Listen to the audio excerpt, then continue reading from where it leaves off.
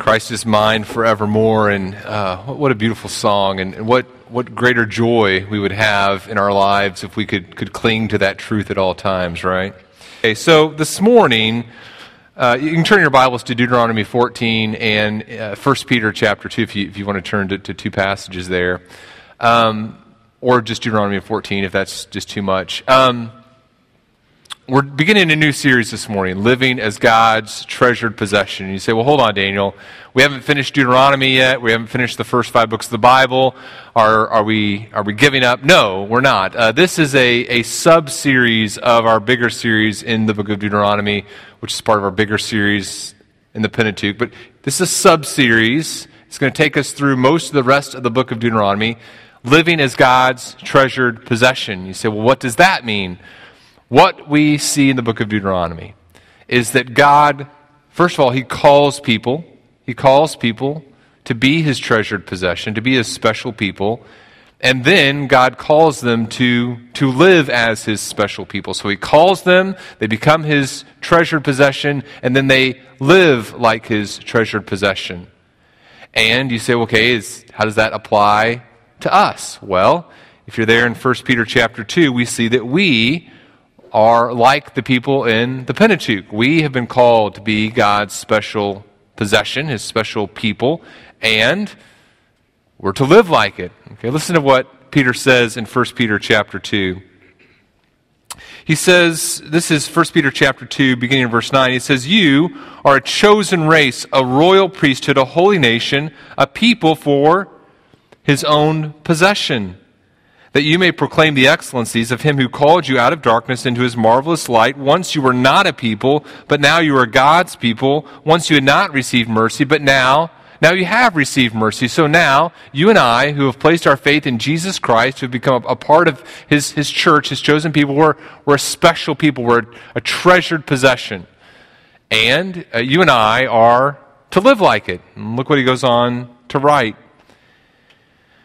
Verse 11 of 1 Peter 2, "Beloved, I urge you as sojourners and exiles to abstain from the passions of the flesh which wage war against the soul. Keep your conduct among the Gentiles honorable, so that when they speak against you as evildoers, they may see your good deeds and glorify God on the day of visitation." So, if you are God's people, what should you do? Live like it.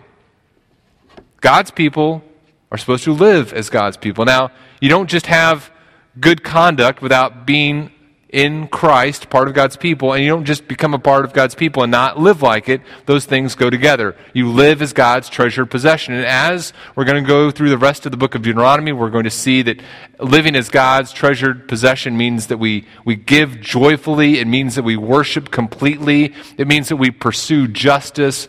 And this morning, we're going to see that it means that we fight against worldliness. Okay?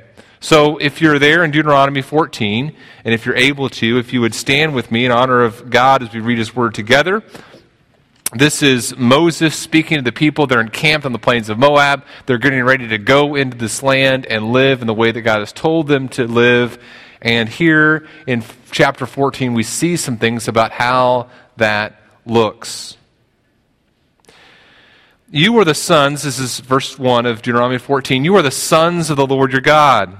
You shall not cut yourselves or make any baldness on your foreheads for the dead, for you are a people holy to the Lord your God. And the Lord has chosen you to be a people for His treasured possession out of all the peoples who are on the face of the earth. You shall not eat any abomination. These are the animals you may eat: the ox, the sheep, the goat, the deer, the gazelle, the roebuck, the wild goat, the ibex, the antelope, and the mountain sheep. Every animal that parts the hoof and has the hoof cloven in two, and chews the cud, among the animals you may eat. Yet of those that chew the cud or have the hoof cloven, you shall not eat these: the camel, the hare, the rock badger, because they chew the cud but do not part the hoof, are unclean for you. And the pig, because it parts the hoof but does not chew the cud, is unclean for you. Their flesh you shall not eat, and their carcasses you shall not touch. Of all these that are in the waters you may eat these: whatever has fins and scales you may eat, and whatever does not have fins and scales you shall not eat. It is unclean for you. You may eat all clean birds, but these are the ones that you shall not eat: the eagle, the bearded vulture, the black vulture, the kite, the falcon of any kind, every raven of any kind, the ostrich, the nighthawk, the seagull, and the hawk of any kind, the little owl and the short-eared owl, the barn owl and the tawny owl, the carrion vulture and the cormorant, the stork and the heron of any kind, the hoopoe, the bat, and all winged insects are unclean for you. They shall not be eaten. All clean winged things you may eat. You shall not eat anything that has died naturally. You may give it to the sojourner who is within your towns, that he may eat it, or you may sell it to a foreigner. For you are a people holy to the Lord your God. You shall not boil a young goat in its mother's milk. You may be seated, and Heavenly Father, we pray that you would help us to know how to live in holiness, how to pursue you, how to love you with our whole hearts. Thank you for your word. Open it to us this morning. In your Son, Jesus' name, we pray. Amen. Well, we're talking this morning about fighting worldliness, living as God's treasured possession and fighting worldliness. But what exactly is worldliness, and what has it ever done to us? Why do we have to pick a fight with it? What exactly does this mean when we say that we're fighting worldliness? Now, maybe if you're like me, when you were growing up or even recently as an adult, when you think of worldliness, you're tempted to think of some rules that you do or don't do. So, for example, for me, sometimes I've thought of worldliness as, okay, here's a bubble. Here's Christian living. Here's all the things that a Christian does. And once you're here in this bubble and you're doing all the things that a Christian is supposed to do, and the kind of once you step outside of that bubble and start doing different things, now you're worldly. When I was in high school, for example, I had a very kind of clear perception in my mind of what a Christian was supposed to do, how they're supposed to live. And so here's Christianese, Christian world, Christian culture, and how you're supposed to walk and the things you're supposed to do. And for example, one time I went to a retreat with another church youth group, and we did some fun things during the day on Saturday, and then in the evening we sat down and some guys suggested we watch a movie, and one of the guys suggested like a PG-13 movie, and I said, well, I don't know about that. What movie? He told me, I said, well, that's not a good movie, guys. He said, no, we're going to watch it anyway. And so I told the youth pastor, I said, look, I don't think this is a good movie for us to watch. And he said, I think it's okay. And I'm like, all right, fine, worldly, all right. You guys it's a worldly church. Now I understand we can relate to one another, but you're worldly, okay. Now, how did I know that the movie had bad things in it? Well, I'd seen it multiple times. I was offended each time I saw it, but I knew it was a bad movie because I'd seen it. But I had watched it with my friends at home, okay? And in my mind, and this it's a rule, right? In my mind, it's okay to watch that movie with your friends at home, but no, well, once you watch it with Christian friends at a youth event, now you've stepped outside and now you're worldly, okay? And I'm guessing that many of us have kind of rules that this is how Christians live. They do these rules, and once they don't do these rules, they're worldly. And throughout my life, I've been told many things are outside the Christian bubble, and if you do them, you're worldly. So if these are things I've been told. I'm not saying I agree. I'm not saying do these things or don't do these things. These are things I've been told. So if you smoke, or if you drink, or if you listen to rock and roll music, that's worldly. If you date, I've been told that's worldly. If you use bad language, that's worldly. If you read the NIV Bible, I've been told that that's worldly. Okay, seriously, I've been told that. Okay, worked at a Christian bookstore. Someone came in the NIV Bible. That's worldliness. Okay, if you go to a Christian school and instead of being in the public school, if you go to the public school instead of being in a Christian school, if you go homeschool, those things are and don't engage in worldliness. Okay. There are things that we're told, hey, once you do these things, now you're in the worldliness. You're outside the Christian protective bubble, where holiness is. The problem for me has been throughout my life, I can keep rules pretty well. Okay, you tell me don't do these three things, I'm pretty disciplined. I cannot do those three things. And yet, throughout my life, as I've, especially maybe in college, high school, I was like, okay, I'm doing these things that that's supposed to mean that you're not worldly, but boy, I still feel very worldly in my heart, right? In other words, maybe worldliness isn't ultimately about external things, but something internal. In fact, here's a more helpful way, I believe, for us to understand what we're talking about this morning. First of all, we understand that there is holiness, okay? And what is holiness? Holiness isn't just Christian bubble living. What is holiness? Holiness is about being devoted to God and His glory. And saying, you know what, I want to love God with my whole heart and soul and strength. I want to be consumed with the love of God. And there's only one other option for me, and that is worldliness. I can either be devoted to God and love Him and experience the joy of life in Him, or I can be worldly, which is ultimately about loving something besides God. And worldliness, we know, ends in death. In other words, fighting worldliness, making sure that we're not loving the things of this world and instead are devoted to God, it is a huge issue and something we need to be passionate about. But here's kind of the main thing that I want us to see this morning. Here's kind of the central idea that I want us to grasp together as we come to this section of Deuteronomy. As God's treasured possession in Christ, we want to fight worldliness not with rules, but with a passion to see Christ exalted in all areas of our lives. As we fight worldliness we know that can end in death and destruction, we're not going to do so by saying, hey, you know what, guys? Here are the 18 things that we need to do to fight worldliness. Instead, we're going to say, okay, we are going to pursue Christ and have a passion to see Christ exalted in everything. Now, as we do that, we may or may not do those 18 things, but those 18 things, those rules, aren't going to be the thing that create holiness within us, that help us fight worldliness. We're going to fight worldliness not with rules, but with a passion to see Christ exalted in all things.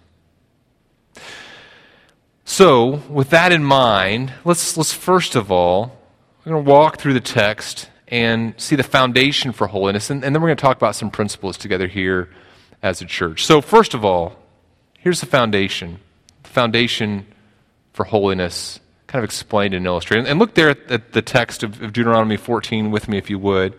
And notice a couple things that Moses says as he begins in these first two verses. He says, first of all, notice he says, you are the sons of the Lord your God. Okay? In other words, this is a remarkable statement. You're not in relationship with Yahweh God as though He were some far-off removed deity. There is a closeness of relationship that you have with God. And notice, too, he says, you're holy. Okay, and again, what's holiness? Holiness is not just about being set apart. Sometimes we think of holiness as, well, that means you're set apart. And yes, it's true that a person that's holy is different than the world around them. But holiness is ultimately about devotion, right? Devotion to God. But you're not devoted to some God who is distant from you. You're not devoted to a God who has no relationship with you. You are devoted to a God, pursuing a God who is your Father, he says here. And it's a God who's chosen you. He says, you're a people holy, you're devoted, verse 2, to the Lord your God, and the Lord has chosen you, and He's chosen you to be what? To be His treasured possession. So notice the foundation here. The foundation here is one about relationship. You don't do these things and then God decides, okay, Israelites, there's like this big contest between all the nations and you guys crossed the bar first, so you're my treasured possession. No, it says God looked at all the nations, He chose you, He brought you to be His treasured people, and now that you're His treasured people, now you live in a certain way. That's how He wants you to live. And look at the examples that He gives, okay? Look at the examples that He gives. He says it's going to affect how you respond to the dead, okay? It's going to affect how you respond to the dead. In verse 1, He says, you're not to cut yourselves. You're not to make any baldness on your foreheads for the dead. And maybe you remember when we went through the book of Leviticus. When we were going through the book of Leviticus, we came to some similar ideas. And the Israelites, they're people who are devoted to God, and they're going to this land. They came from Egypt. They're near Mesopotamia. They're around the Canaanites. And all of these different areas have these cultic practices that are associated with relationships with the dead. And so some of the religions that they're around believe that you do some things to send off the dead in a good way so they can experience blessing in the next life. And so you give them food and possessions so they can enjoy the next life. Some of these religions believe that, hey, you can continue a relationship with these people once they die. Others religions believe that your relationship with your dead ancestors can help bless you. But all of these things, God's saying, look, you don't do those things because you're supposed to be devoted to a relationship with me, and you're not supposed to be associating yourself with any of those pagan practices.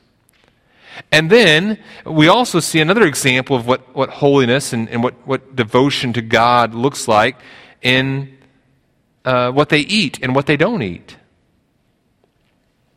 It says, he first of all talks about the animals they can eat. And notice too, verse 3, he says, don't eat an abomination. Don't eat these things that are abomination. You say, why some of these animals and not other animals? And the answer is, I don't know. Some people have said it has to do with health issues, and other people have said, well, it may have been related to practices of other religions, and they want to avoid these animals that were associated with different religions, and there's probably some truth to both of those explanations, but neither one of those, I think, gets the full explanation of what's going on here. But he says, okay, if an animal has split hoofed and chews the cud, you can eat it. If it doesn't have either of those things, you can't eat it. If it just has one of those things and not the other, you can't eat it. And then he gives examples, so you can eat sheep and goats and all those sorts of things. You can't eat the camel, you can't eat the rock badger, you can't eat rabbits, things like that, okay? And then he talks about the fish. Fish, really easy. Does it have fin? Yes. Scales? Yes. Eat it, okay? Don't have those things, don't eat it. And he says you can eat clean birds, and then he gives examples of those. And so again, through this, you're God's treasured possession, and so you're going to live in a way that he tells you to live, and so you're going to love him in this foundation relationship. Then you say, okay, what does he want me to do? And then you're going to do those things, and the things that you're going to do are going to set you apart from the rest of the people around you. You say, well, why these things? Why these animals? Why not those animals? Again, I don't know, but here's what we do know. God said it. Okay, that's the ultimate reason. When God says something's detestable, guess what? It's detestable. And so here in this culture, he says, look, this is how I want you to live. Don't do these things. You don't do them. Their obedience is going to make them stand out, and they know that if they were to do these things, it would be an abomination, it would be against what God wants them to do. Now you say, all right, is this applicable to us? Well, what does Paul tell us in Galatians 3? He tells us that you and I are in a relationship with God through faith, and that we're sons and daughters. So in Galatians 3, the people are saying, hey, Paul, maybe we should pursue God through legalism. Maybe we should pursue him through the law. Maybe we need to become Jewish and then become Jewish. And Paul says, no, you are sons of God through faith. So the foundation for holiness, even though the specific things that the people do are different, the foundation for holiness is the same. In fact, for us, it's deeper because what are we? We're in Christ.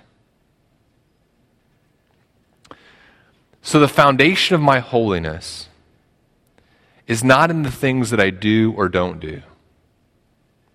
I don't say, you know what, I'm a holy person because I don't use bad language. I don't say I'm a holy person because I don't watch bad movies. What do I say? I say I'm a holy person because I am in relationship with God. And you say, well, how do you know you're in relationship with God? I'm in relationship with God through my faith in Jesus Christ. And now that I'm in relationship with God through faith in Jesus Christ, now I do some things. Now I don't do some things. But my holiness is not based on what I do or don't do. my holiness is based upon my faith in Jesus Christ. Do you see the difference there? In fact, let's look at a passage together. Look at 2 Corinthians 6. The grounding of my holiness isn't found in what I do or what I don't do. It's founded in who I am. Who I am through my faith in Jesus Christ. Now, 2 Corinthians is a passage that we use a lot of times. It's that passage that says, don't be unequally yoked. And so, we use it with the youth. Hey, don't date unbelievers. Don't be unequally yoked. Or we use it when we're talking about, should I do this business? Well, that person's not a believer. I don't be unequally yoked.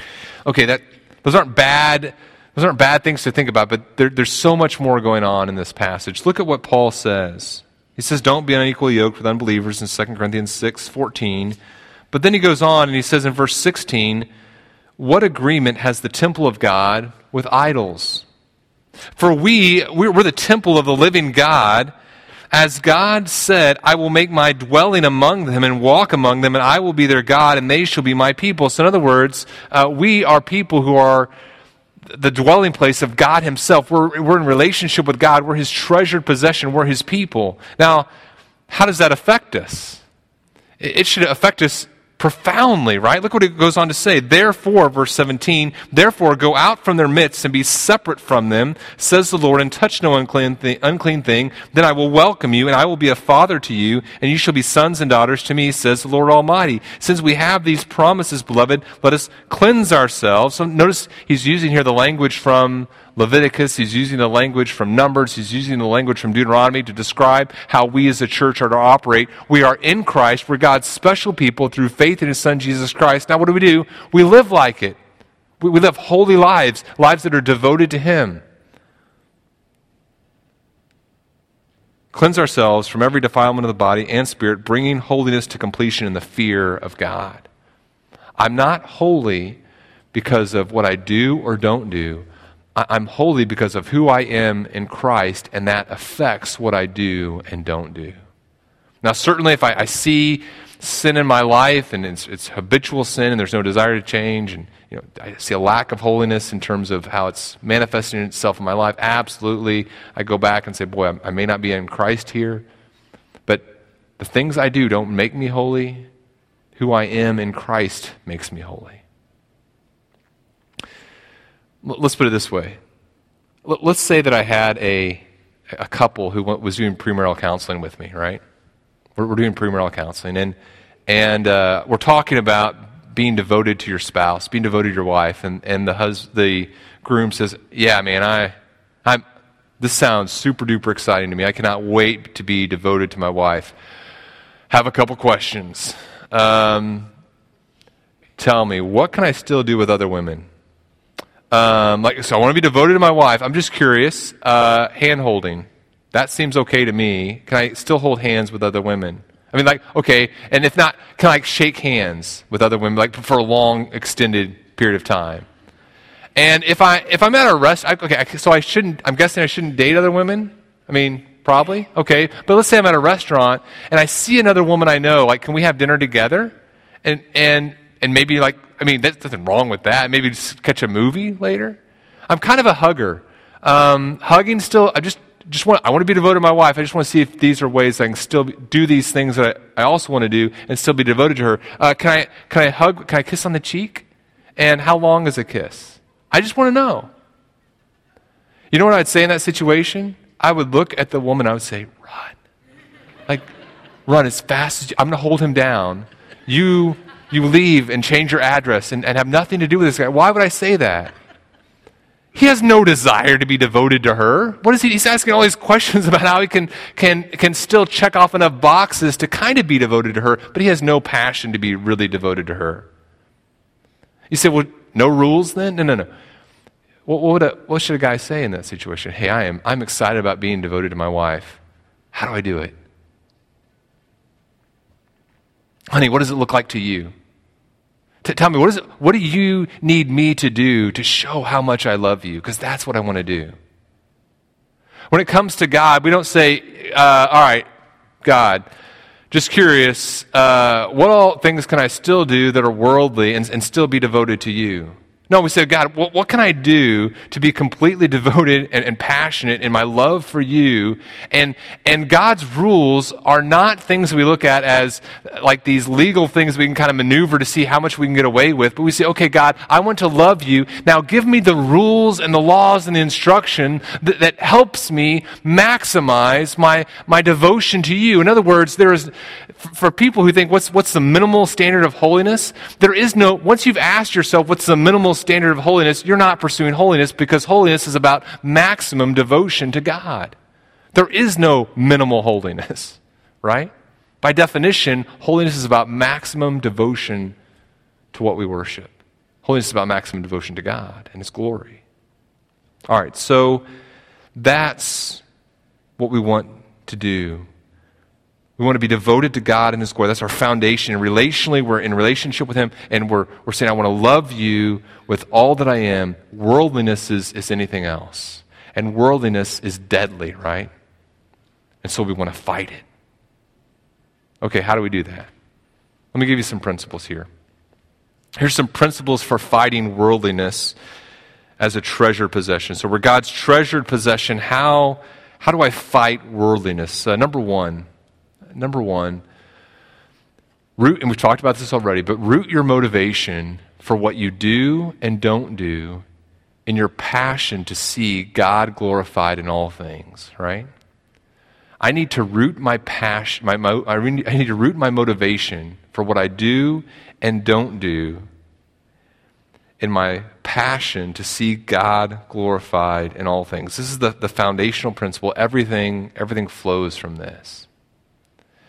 It's a much more helpful question to begin with. To say, okay, what does God want me to do, and what does He want me to not do? You know, if I had been a pastor in 1400 BC, and an Israelite had come to me and said, hey, Daniel, you know what I want? I really want some pork. You know, I could really use a pork sandwich. What's with this whole no pork thing? Why can't we do that? What's the big deal? You know what I'd say? I don't know. I don't know the deal with the pork. I don't know why pork. I don't know why we can't do that. I'm not sure. But you know what? It really doesn't matter at some point, right? In other words, sometimes, I think it's helpful for us sometimes to say, okay, why does God want me to relate this way to the person I'm dating? Why does God want me to not watch this movie? Sometimes, at some point, it's helpful to ask those questions. At other points, it's not helpful. You just need to shut up and obey. Sorry. You need to be quiet and obey, right? Just do it. Now, again, it's not the rules, but it's saying, okay, God, I want to be devoted to you. Now, how do I do this? Okay, that's what I'm going to do. And at some point, I need to stop arguing and pushing against, well, why would I do this? Why would I not do that? You know what? I'm going to do this thing because I love God. And He said to do it. I'm going to do it. I'm going to trust God that what He's told me to do is the best thing for me to do, even when it's unpleasant, right? Or even when I don't fully understand why I would or wouldn't do this thing. I'm going to root my motivation for what I do and don't do, and my passion to see God glorified in all aspects of my life. I'm going to believe that God knows best how to glorify His own name, and that's what I'm going to pursue. Secondly, second principle here, I'm going to uproot motivations that are based on a love for the world. Okay, so I'm going to root my motivation for what I do and don't do, and my passion to see God glorified, and then I'm going to uproot my motivations that are based on love for the world. And I need to acknowledge that, first of all, love of God and love of the world can't coexist.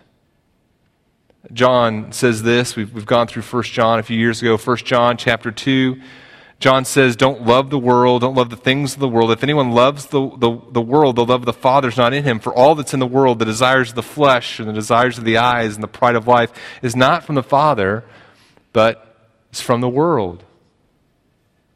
The world's passing away along with its desires, but whoever does the will of God abides forever. I need to acknowledge, look, love of the world and love of God can't coexist in the same heart. I can't worship both of them, and I also need to recognize the things of the world, those loves are temporary. That's not going to last forever.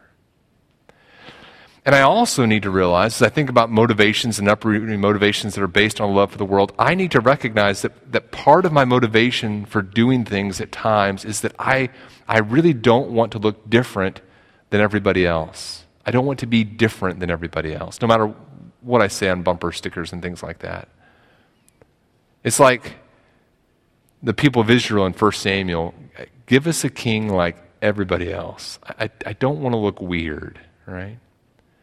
It's the parents of the blind man or the man born blind in John chapter 9 when the Pharisees come to them and say, who did this? And they ask our kid, why? Because it says they don't want to be kicked out of the synagogue.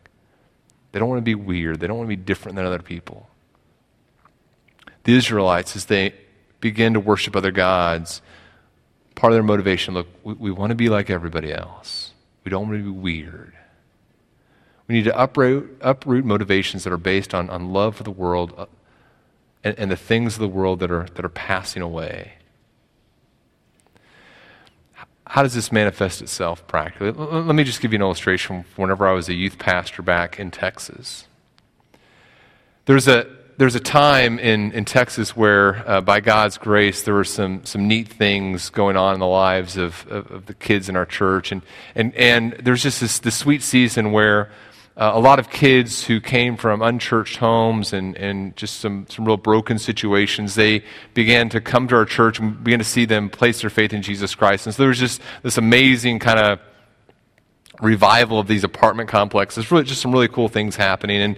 And the problem was that some of the parents who were part of the kind of existing structure in the church were a little uncomfortable with some of the kids who were coming into the church. I remember one time a mom came to me and she said, yeah, I'm really glad that we're seeing these kids respond to the gospel. She says, but I have some concerns. In fact, I have a real big concern. I said, yeah, what's the concern? She goes, well, I feel like the clothing of one of the girls just is really immodest. I was like, that's your big concern. She goes, yeah, I feel like some women need to come alongside her and disciple her so that she'll wear the right clothing. Right? I was like, yeah, let's talk about that, right? I mean, how dangerous would have that been to that young woman's soul if that was the type of discipleship we did with her, right? I mean, here's a young woman who's heard the gospel. I mean, she was a young woman, but I mean, she had gone through a growth spurt physically and spiritually, and you just imagine someone coming alongside her and saying, "Hey, I know you've placed your faith in Jesus Christ, but you're really not loving Him the way that you need to be. Here are how long your dresses need to be when you come to church in order to really love Him." Can you imagine how confusing that would be to that precious young lady? Here she thinks she's loving God and she thinks she's not being worldly, but a person says, no, you're worldly because of this external thing you're doing. And okay, well these people must know better. I guess I'm worldly and I don't want to be worldly, so I guess I need to do these things. Man, how much better. And this is what we did by God's grace. So we did, you know what? We're going to come alongside these young people and we're going to tell them about who Jesus is. And we're going to say, hey, here's what it means to love Jesus. And here's what it means to be passionate about Jesus. And you know what? The other things are going to take care of themselves. And absolutely, when there's sin, when there's things that are clearly in Scripture about disobedience, we're going to deal with those things where, hey, you know what? This isn't how a believer lives. But you know what? The dress lengths will follow, okay? That's down the line, frankly, if ever, right? Depends on who holds the ruler, I guess. What we see in Scripture is, look, I don't want to give people a false understanding of what holiness and worldliness are. If a heart isn't embracing worldliness and we say it is, how damaging that is to the soul of a believer. A third principle for fighting worldliness as a treasured possession. Number 3, embrace a lifestyle that's joyfully and evangelistically countercultural. Now, that phrase countercultural, it is abused so often in some very lame ways. Like so oftentimes when we say, well, I'm countercultural, what we mean is I'm against another culture. So, the power culture, the majority culture, I'm against that, and so I'm pro this and I'm anti this and whatever. That's not what we mean when we say countercultural, right? What we mean as believers when we use the phrase counterculture is, look, I'm encountering the world in my own heart, and that's what I'm against. And that tendency in my heart to embrace the things of the world and to live like the world and to live the way that I'm naturally tempted to live, that's what I'm going to try to actively reject. And so the lifestyle that I live is a lifestyle that's marked not by what the world does, but by a desire to be obedient to God. And so I'm not embracing this lifestyle to be judgmental. I'm not saying, here's my Christian bubble, here's this countercultural lifestyle, and you watch this movie, and so you're not part of the countercultural Christian, or you do this with your children in terms of schooling, and so you're not part of this, and I saw this attitude, you're not part of the group, okay? That's not what we're talking about here. And we're also, and I'm saying this in love, hopefully, we're also not just embracing things as Christians to be weird, okay? So sometimes I think it's like we have this just desire to be weird for weirdness' sake. And I can imagine us getting to heaven someday and God saying like, hey, what's with the wooden shoes? Oh, the culture wears sneakers. I wear wooden shoes because I'm holy, I'm separate, right? And God's like, yeah, I never asked you to do that. There's enough that I'm asking you to do in and of itself. You don't need to worry about just being weird for weirdness' sake, okay? No, but I'm embracing a lifestyle that's what? It's joyfully and evangelistically countercultural. It's joyful because I'm driven by a desire to love God, right? I'm saying, okay, God, what do you want me to do? That's what I want to do. And it's evangelistic because as other people see us living a way that's different than the way that the world lives, they're going to say, I want to know more about that. And so a person comes to you and they say, you know what? At school, you don't curse like everyone else does. In the workplace, you don't use the same language. In fact, you've sometimes asked people, hey, let's not use that language here. What's the deal?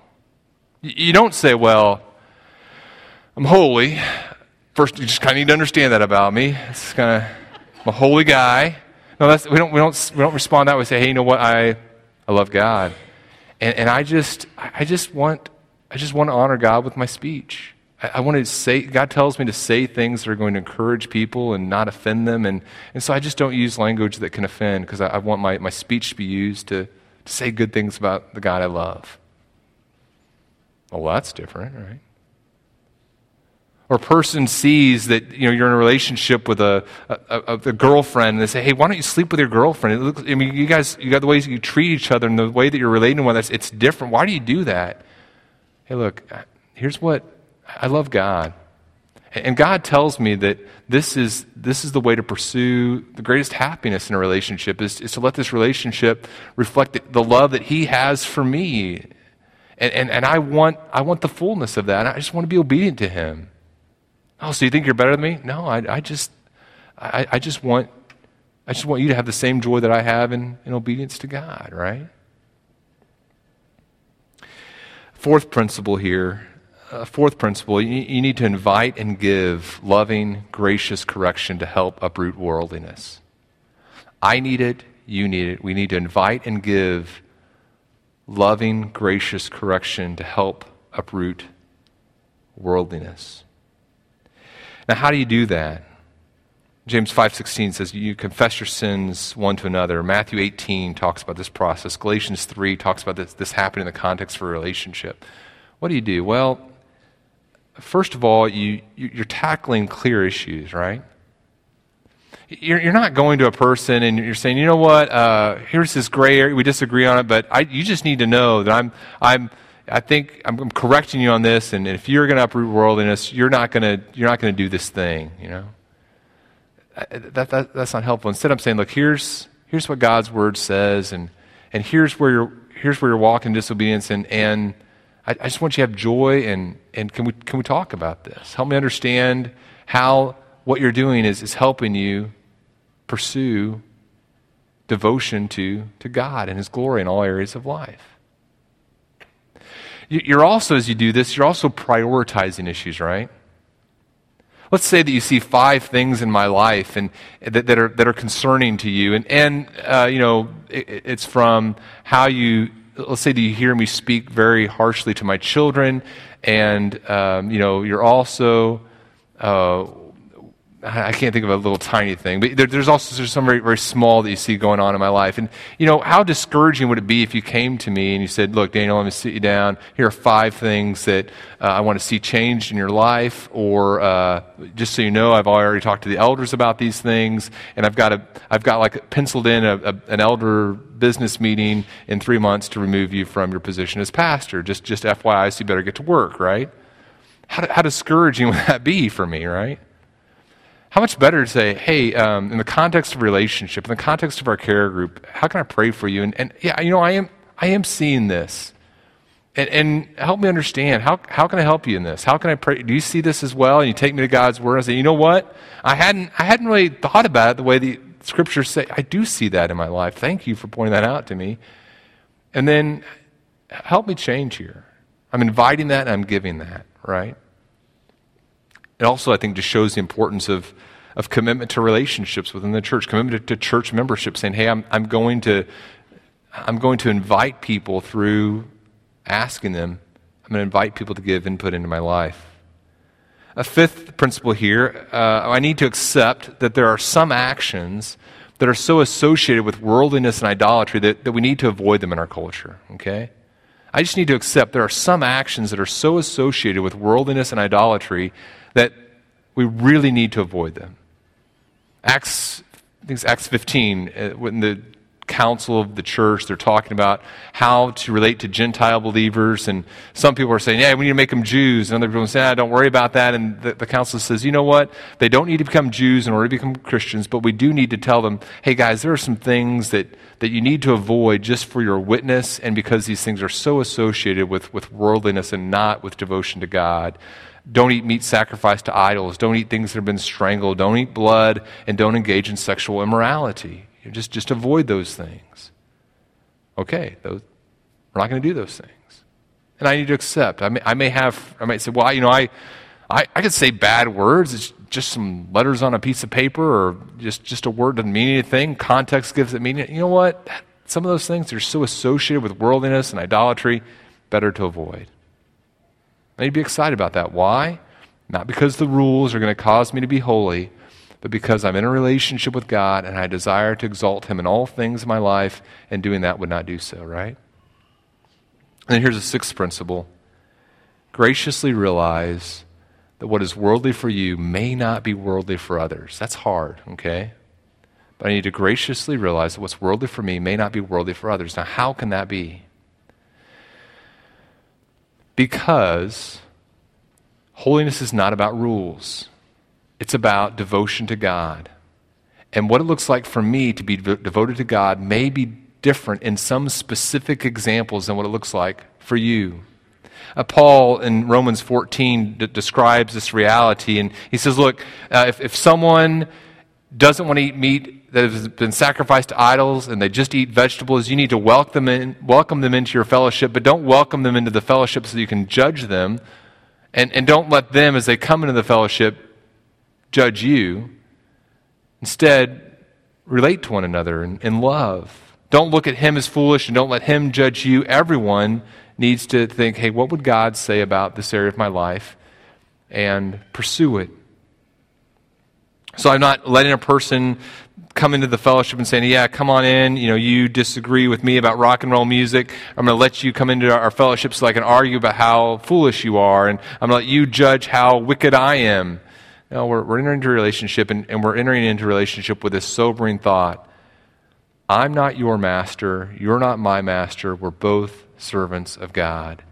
And we both need to be very, very aware that it's to our own master that we'll stand or fall. And Paul says, I love how he says it here, and he will be upheld, for the Lord is able to make him stand. In other words, I don't say, you like rock and roll music? Hey, you know what? To the Lord you'll stand or fall. subtext, you're going to fall, buddy. No, I say, you know what? God loves you. And God's going to uphold you in this. This is a gray area. I don't have a chapter. I don't know exactly I can't say this is what God wants in your life in this area. I say, you know what? I believe, based upon all your obedience to God in the areas that are clear, I believe that God is going to work in you in this area as He will, and we're both going to stand before God because He's able to make us stand. Isn't that a much healthier way to approach the Christian life than to say, you know what, here's our bubble, and here's all the things that we do, and once you step outside this bubble, we're going to get you. No, we say, you know what, we are all going to be devoted to God, and we want to see Him glorified in all aspects of our life, and when we see sin, we are going to deal with it in our life, we're going to deal with it in the lives of others, but on some of these gray areas that we don't know exactly what the right thing to do is, we're going to trust that God is going to work in the hearts of the people we love, and we believe that, I'm here today, and by God's grace, I'm going to be here tomorrow. And in 5 years, I'm going to be here. And in 20 years, I'm going to be here. But by God's grace, we're all going to be on this journey together as long as He allows us to exist in fellowship together. And that's why it's so important. That's why it's so important for you, by God's grace, to be with a group of believers and stick with them through relationship to help each other grow, right? Let's fight worldliness.